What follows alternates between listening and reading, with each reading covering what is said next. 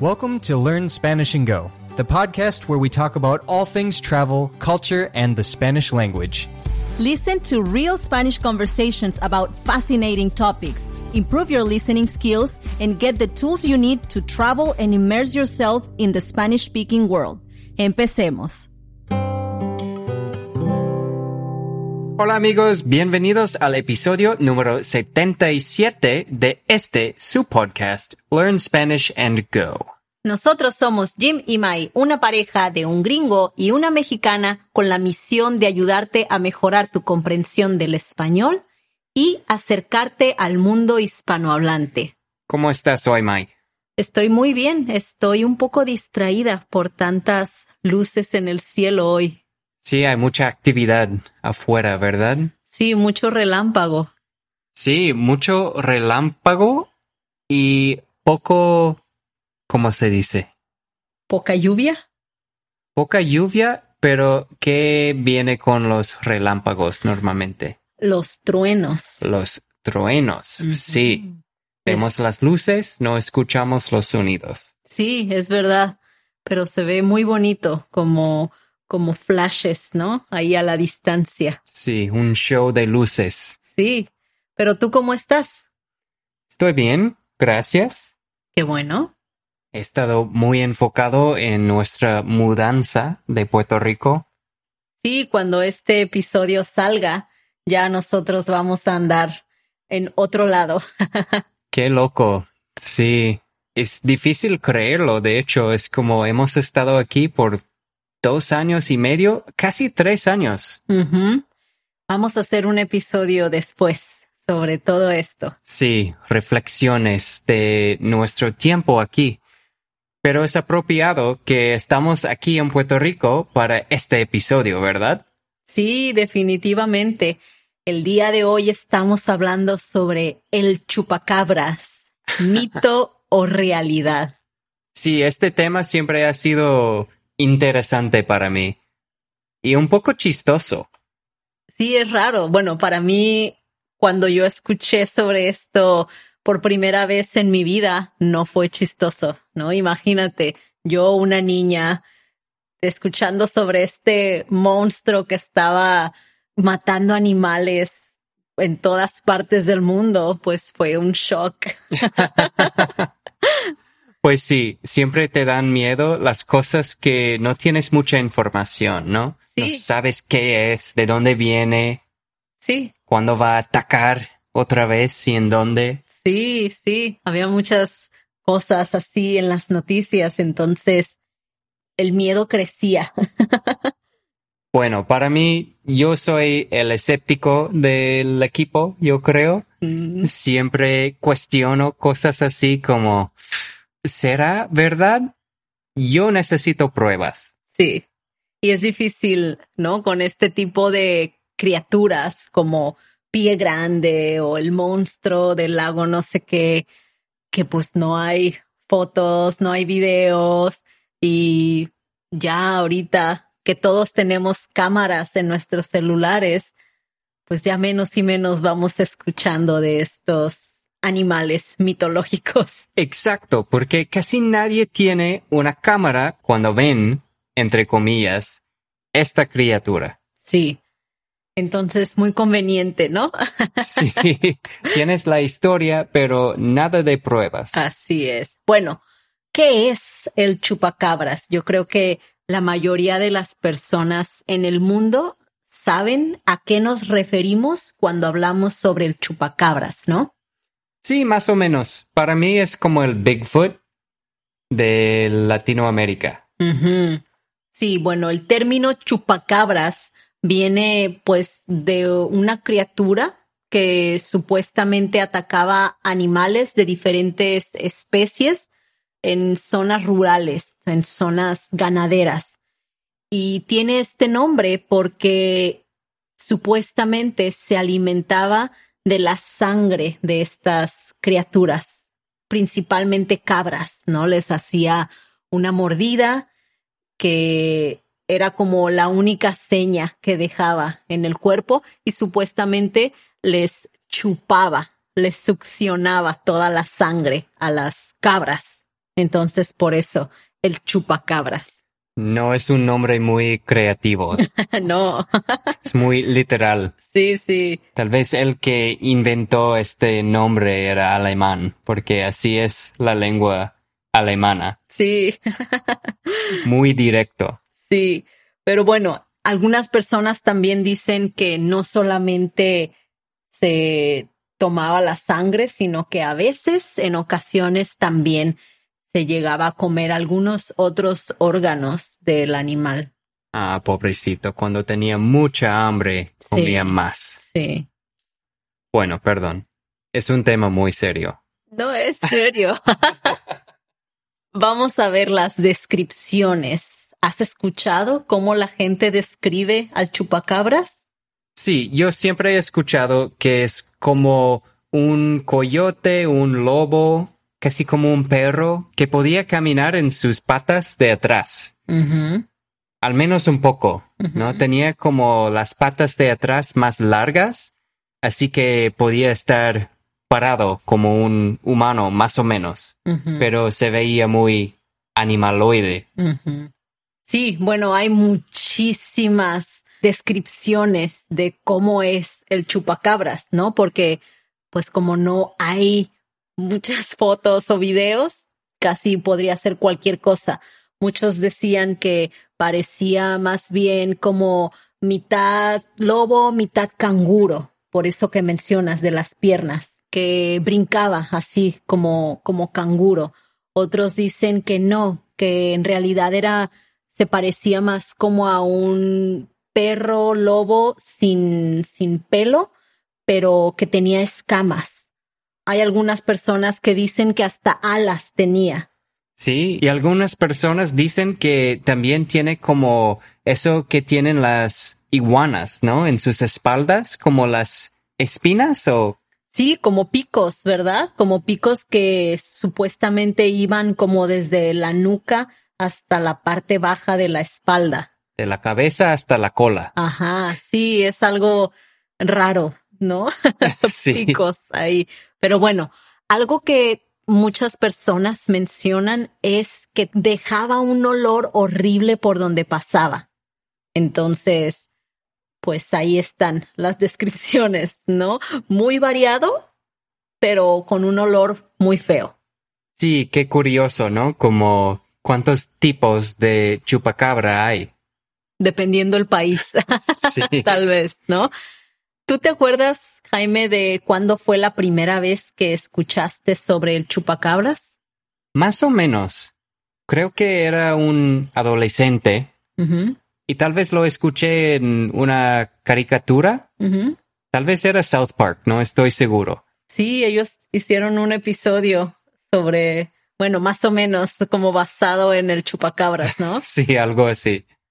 Pero no sé, yo creo que también mis amigos bromeaban sobre el chupacabras también. O tal vez mi hermano, por ejemplo, tenía bromas sobre el chupacabras. Sí. Bueno, entonces tú escuchaste sobre el chupacabras tal vez varios años después de que yo escuché sobre el chupacabras. Yo me acuerdo que yo tenía alrededor de 6 años. Estábamos viviendo en un pueblo que se llama Jarretaderas y es un pueblo que en aquel entonces, en el 95 más o menos, era súper chiquito, un pueblito, pues como dicen, pueblo bicicletero, ¿no? Donde no había casi nada más que unas 2, 3 calles y los niños jugábamos afuera porque no había como que mucho que hacer ahí.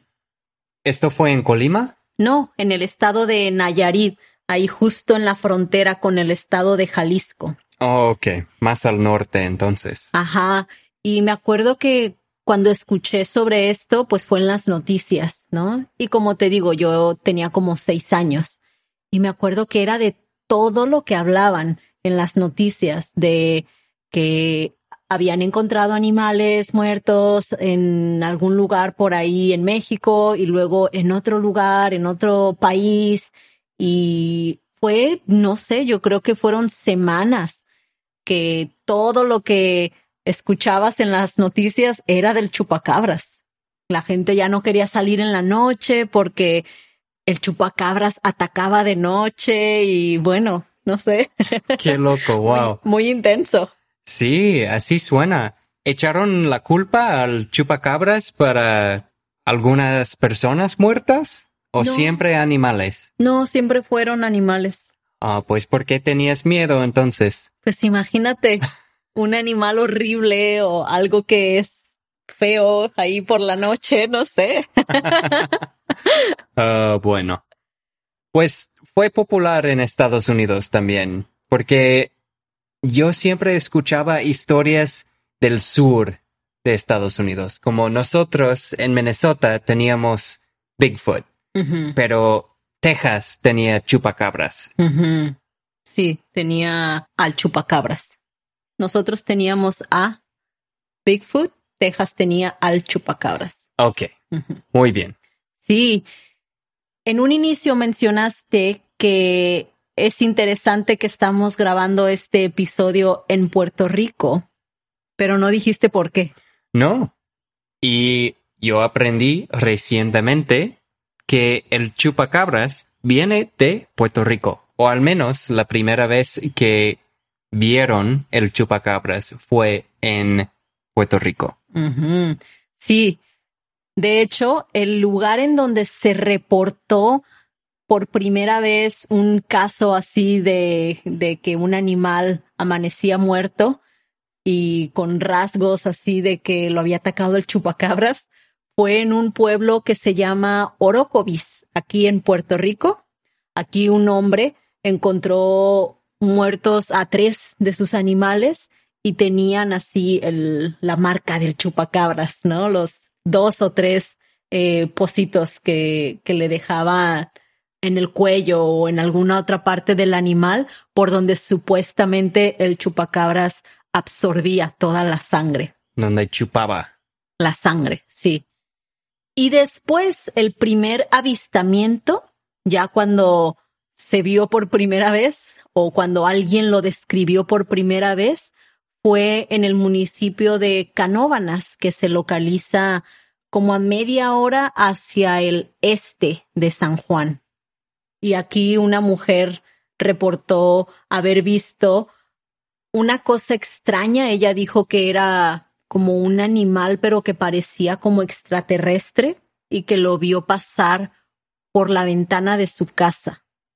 Wow. Y esta mujer supuestamente se llamaba Madeline Tolentino y esto fue algo que pasó por ahí de agosto de 1995, que curiosamente es el mismo año que yo recuerdo haber escuchado sobre el chupacabras en México por primera vez. Tal vez esto fue noticias internacionales. Yo creo que sí, pero yo de verdad no sabía que había nacido aquí. Sí, yo tampoco. De hecho, cuando llegamos a Puerto Rico y vimos algo sobre el chupacabras, pensamos como, oh, wow, también aquí tienen. Ajá. Pero ¿De aquí es? de aquí es, sí. Sí. Es boricua. Es boricua el chupacabras. Bueno, se me hace chistosa esta historia, esta experiencia de la Madeline, Uh-huh. porque solo lo vio, supuestamente, pasar por su ventana y eso hizo que como el alcalde del municipio de Canóvanas hizo como un grupo para buscar al chupacabras, ¿verdad? Sí, de lo que yo leí, supuestamente el alcalde se juntaba con otras personas y hacían como expediciones por los montes de Canóvanas para buscar al chupacabras. Ay, ay, ay. Bueno, lo tomaban muy en serio entonces.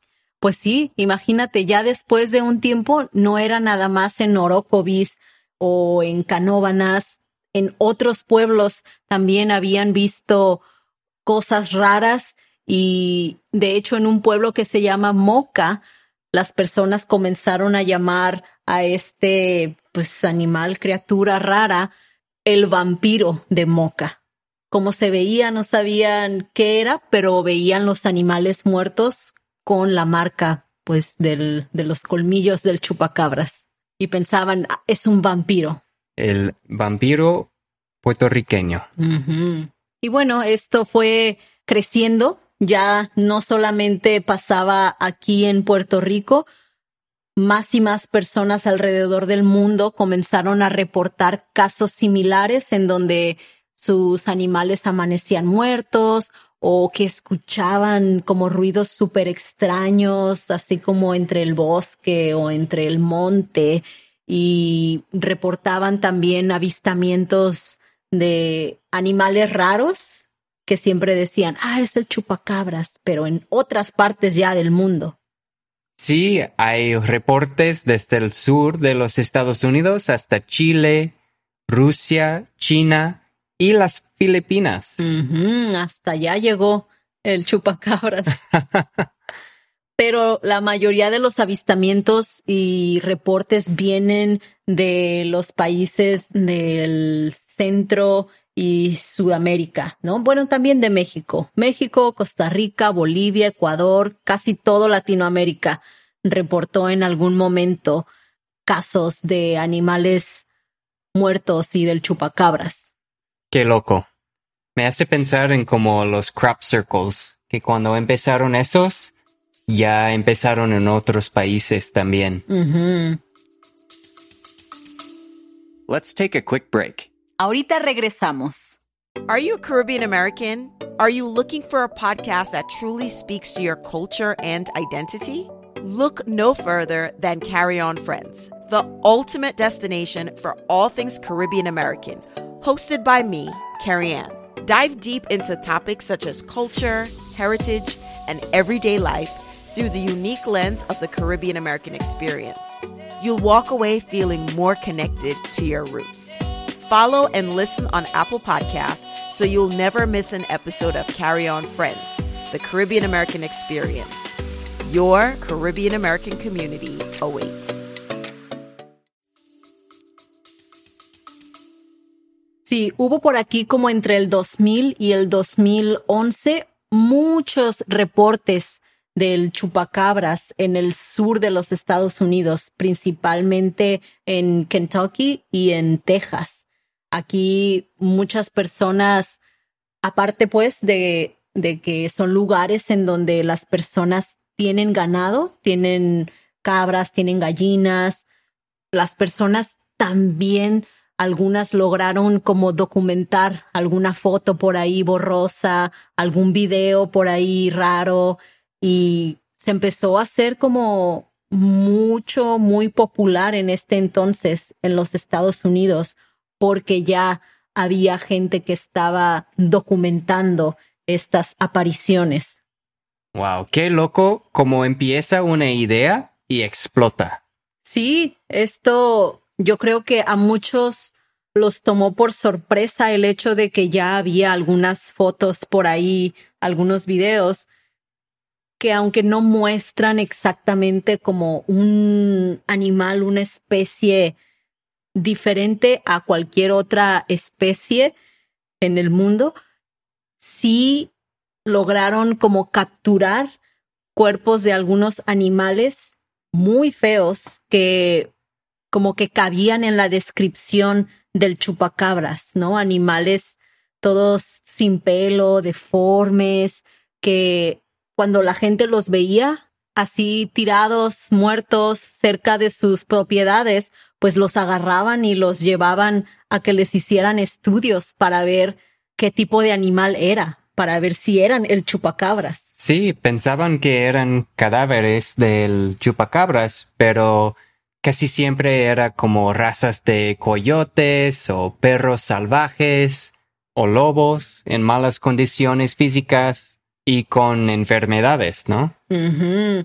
Que esto es algo que podría explicar la apariencia horrible, ¿no? Hay muchas enfermedades de los animales que son de la piel, ¿no? Como mencionamos en el episodio de los animales en la calle, cuando un animal no tiene una buena nutrición, casi siempre se refleja en su piel, en su pelaje, y la descripción del chupacabras siempre era sin pelo, con escamas, con la piel como gruesa y ensangrentada. Y bueno, esto es algo que le pasa a hasta un perro de la calle. Si dejas desatendida su piel, puede hacerse así, puede hacerse con deformaciones y cosas muy dolorosas y también muy feas. Sí, pero aún así hay gente que cree en esto, ¿no? Es como un mito bastante popular. Hasta alguien publicó un libro sobre el chupacabras, ¿verdad? Me estabas contando que hay un libro que se llama Tracking the Chupacabra, The Vampire Beast in Fact, Fiction and Folklore. Sí, este es un libro que publicó un autor de los Estados Unidos llamado Benjamin Radford, en donde después de 5 años de extensa investigación para encontrar al chupacabras, llega a la conclusión de que muy probablemente este primer avistamiento aquí en Puerto Rico debió haber sido inspirado por las criaturas que aparecen en una película que salió ese mismo año. Y esta película se llama en español Especies. Or Species. Uh-huh.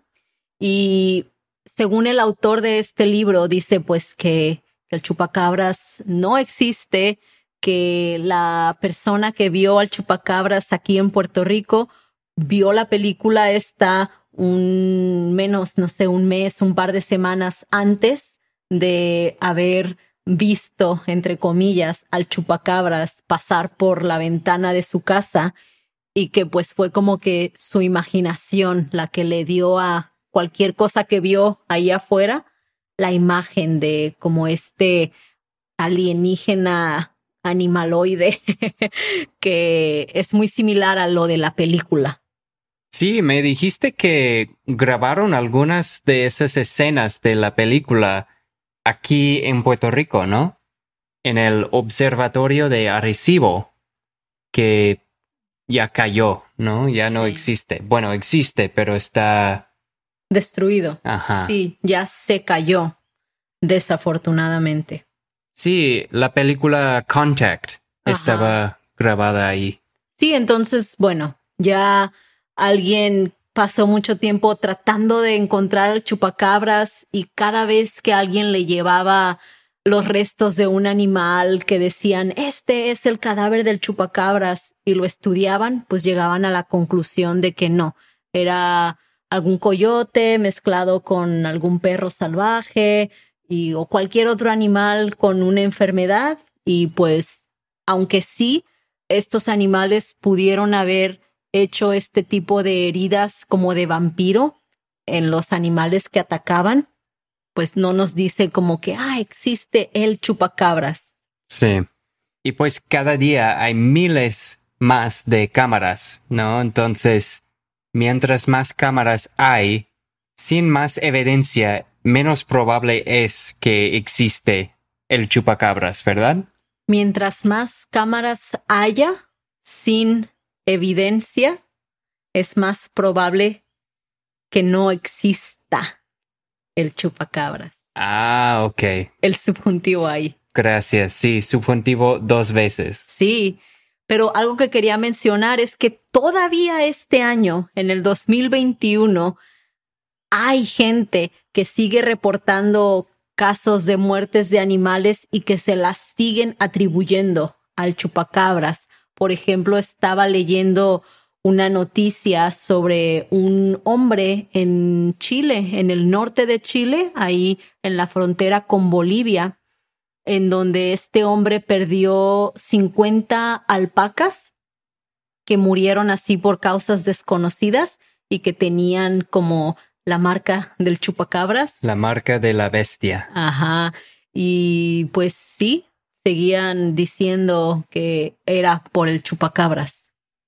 Entonces, el mito no está muerto todavía. Yo creo que hay gente que simplemente quiere creer en esto. Sí, yo creo que sí también. Es fácil, yo creo, para la mayoría de las personas tratar de darle sentido a algo que no pueden entender, sin importar que la respuesta sea así tan fantástica como una criatura mitológica que viene y se chupa la sangre de tus animales, ¿no? Sí, es casi más triste si tus animales mueran de causas naturales, ¿no? O de predadores.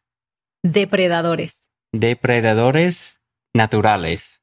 Y bueno, tal vez el chupacabras es un depredador natural, entre comillas. Pero suena más fantástico si un animal muere por el chupacabras. Claro, sí. Bueno, chicos, eso es todo lo que tenemos el día de hoy. Este es un tema pues bastante interesante, ¿no? Yo creo que el chupacabras es una de esas grandes leyendas de Latinoamérica que se conocen en todo el mundo. No podíamos dejar la oportunidad de hablar sobre este tema.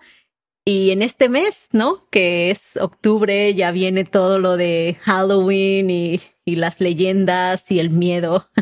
Sí, yo voy a disfrazarme del chupacabras este año. Sí, si te invitan a una fiesta. Sí. Bueno, pues muchas gracias por habernos escuchado. Esperamos que hayas disfrutado mucho este episodio y nos vemos la próxima semana. Hasta la próxima. We hope you enjoyed listening to this episode of the Learn Spanish and Go podcast. To get the most out of each episode and boost your Spanish comprehension, be sure to check out our accompanying podcast membership at SpanishAndGo.com. There you can get transcripts, quizzes, and breakdown sections in English with explanations of the most important words and phrases from each episode. If you want to show your support, please rate the podcast and leave us a review. Don't forget to subscribe and go to SpanishAndGo.com for more resources. Muchas gracias y hasta la próxima.